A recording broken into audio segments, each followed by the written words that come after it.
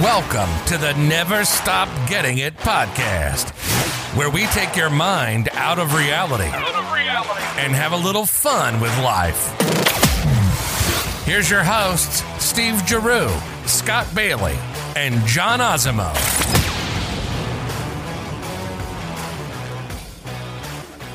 Hello, everybody. Welcome to another installment of Never Stop Getting It podcast. Today's a special day. We have a special guest. But before we do that, I want to say, hey, John, you ready for this?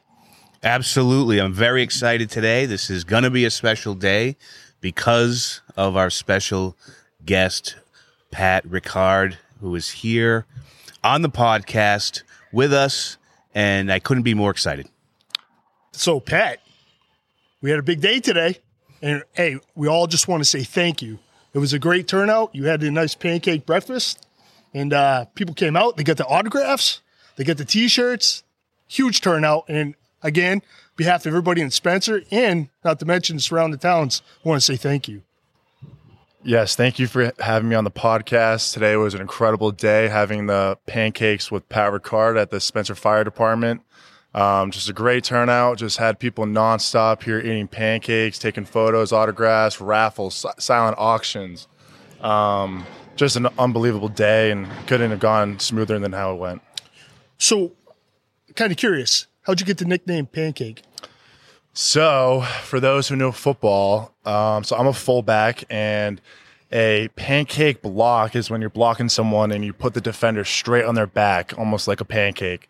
So, my third year with the Ravens, I was just playing very well, just absolutely just destroying defenders, and a couple of pancakes here and there. That was kind of my reputation. So, it was only fitting to have that name, and Lamar said in an interview, call me Pancake Pat, and it kind of just took off, and that's why it was so fitting to have a pancake breakfast. Dude, that's awesome. So you were a fullback, tight end, and was a defensive end in high school? High school, I was a fullback, tight end, and I played linebacker. And then college, you went to University of Maine? Yep, went to University of Maine, and I played defensive end and then D-tackle, nose tackle, so I had to switch positions and get a little bit bigger. And then you went undrafted. Yep. Unbelievable. You get signed to the Ravens. 2017. And your first season was actually a great season. You get the touchdown. You had 2 touchdowns, one each side of the ball? No, I had 2 receiving touchdowns, back-to-back games in late November. Unbelievable. Didn't you have one on the defensive side of the ball too? Or no. Preseason I had one that got taken back, but it's all offense so far. Incredible. You went undrafted to the NFL, and now you became a 3-time Pro Bowler. Yeah, and it's definitely very surreal. Growing up here, you always have a dream of maybe making it big one day, but it just never happened. So it's just a dream to finally, be living it out, going to year 6. It's just, it's definitely crazy to think about, and that's why it was so important to have this day for this community. Yeah, Pat, congratulations on your new contract. 3-year deal with the Ravens. Such a quality organization right there. From the owner, Coach John Harbaugh, how does it feel to be a Raven and to continue to be part of that organization? Yeah, it's definitely an incredible feeling. When I was going to be undrafted, I had some options to choose teams, and just the Ravens just felt like a great fit, and I just knew that it's an amazing organization, the way it's run, and now playing with Lamar, you just never know if that year is going to be a Super Bowl year. So it's just, when I had the option to re-sign here for 3 years, it was a no-brainer. Just keep it going, and just very grateful to keep playing in Baltimore. Did you get any calls from the Patriots? Being a free agent was definitely crazy first time in my career, and you want to see if you can play for your hometown team, and I definitely reached out to them, see if they're interested, but I think they're no longer using a fullback in their offense, so that kind of made it that would have been awesome. Yeah, right. Pat on the Pats. Right, exactly. Hometown team. They were using the fullback for quite some time, but I think they kind of switched as of late. Right. And I mean a fullback is obviously big and does a lot of the blocking, but I got to tell you, I mean you're bigger in real life than you are in the pictures. I mean you're so big you could be a lineman and almost play any position. So Well, thank you. But yeah. I mean, I was a defensive lineman. I'm still like 300 pounds. So like people think just because I'm a fullback, they think that I'm like shorter and stockier, but I'm actually 6'3", and I think that's why I'm one of the best at what I do, just because I'm so big and able to move so well and still block people in space and big guys and stuff like that. So thank you, sir. Yeah, well, I got to ask, just because obviously the fullback and your sort of main goal is to do the majority of the blocking, and you are going after most of the time the linebackers over there, and these are the guys on defense who are the craziest, the biggest, the toughest, the meanest. Who is that guy that you went up against and were just like, this guy is really tough? Honestly, I don't think there has been really a linebacker that's ever done that with me. Really? To be honest. Yeah. I'm just so much bigger than these guys. I have at least 50 pounds on them. I know. Mostly. They're mostly scared of me, to be honest. I mean, that's the truth right so there. So whenever I get that question, I think it's more like defensive ends, like really big body guys. Like he always comes up in mind as Myles Garrett, just because he's so massive, so big. Right. Clowney.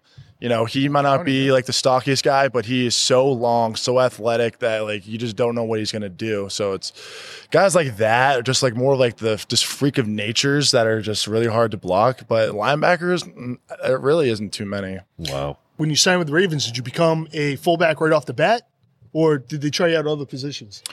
Yeah, so I was undrafted defensive lineman out of Maine. So when I came in for OTAs, that's like our spring ball. It's in April to June.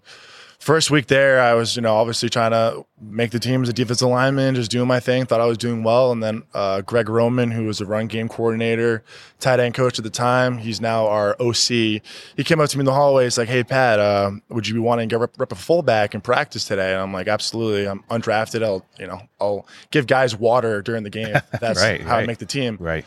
So pretty much I had that rep in practice. I did really good. And I think the smart thing of me, what I did after that rep, was I stood right next to John Harbaugh, and he liked what he saw, and he's like Pat, that was pretty good. You look like a natural doing that. And I told him, I was like, yeah, I used to play fullback in high school. And I think me saying that, I think it kind of got his head moving. Like, okay, well, he's done it. That was pretty good for his first time. Let's see what else he can do. So from there, I kind of got more reps, tight end, fullback, and then still playing defensive line. And then my rookie year, I did well. I mean, my preseason my rookie year, I did well in the games playing as a fullback, to where they had trust in me of making the team and playing the whole year, and made the team as a roster as a fullback. And I still played both sides. I played both sides, offense and defense, for my first 3 years. 2019 is my third year. I'm the only player in the last decade to get 100 snaps on both sides of the ball in the regular season, and that's my biggest flex, I always tell people. But now I mostly play on offense just because I've been doing so well.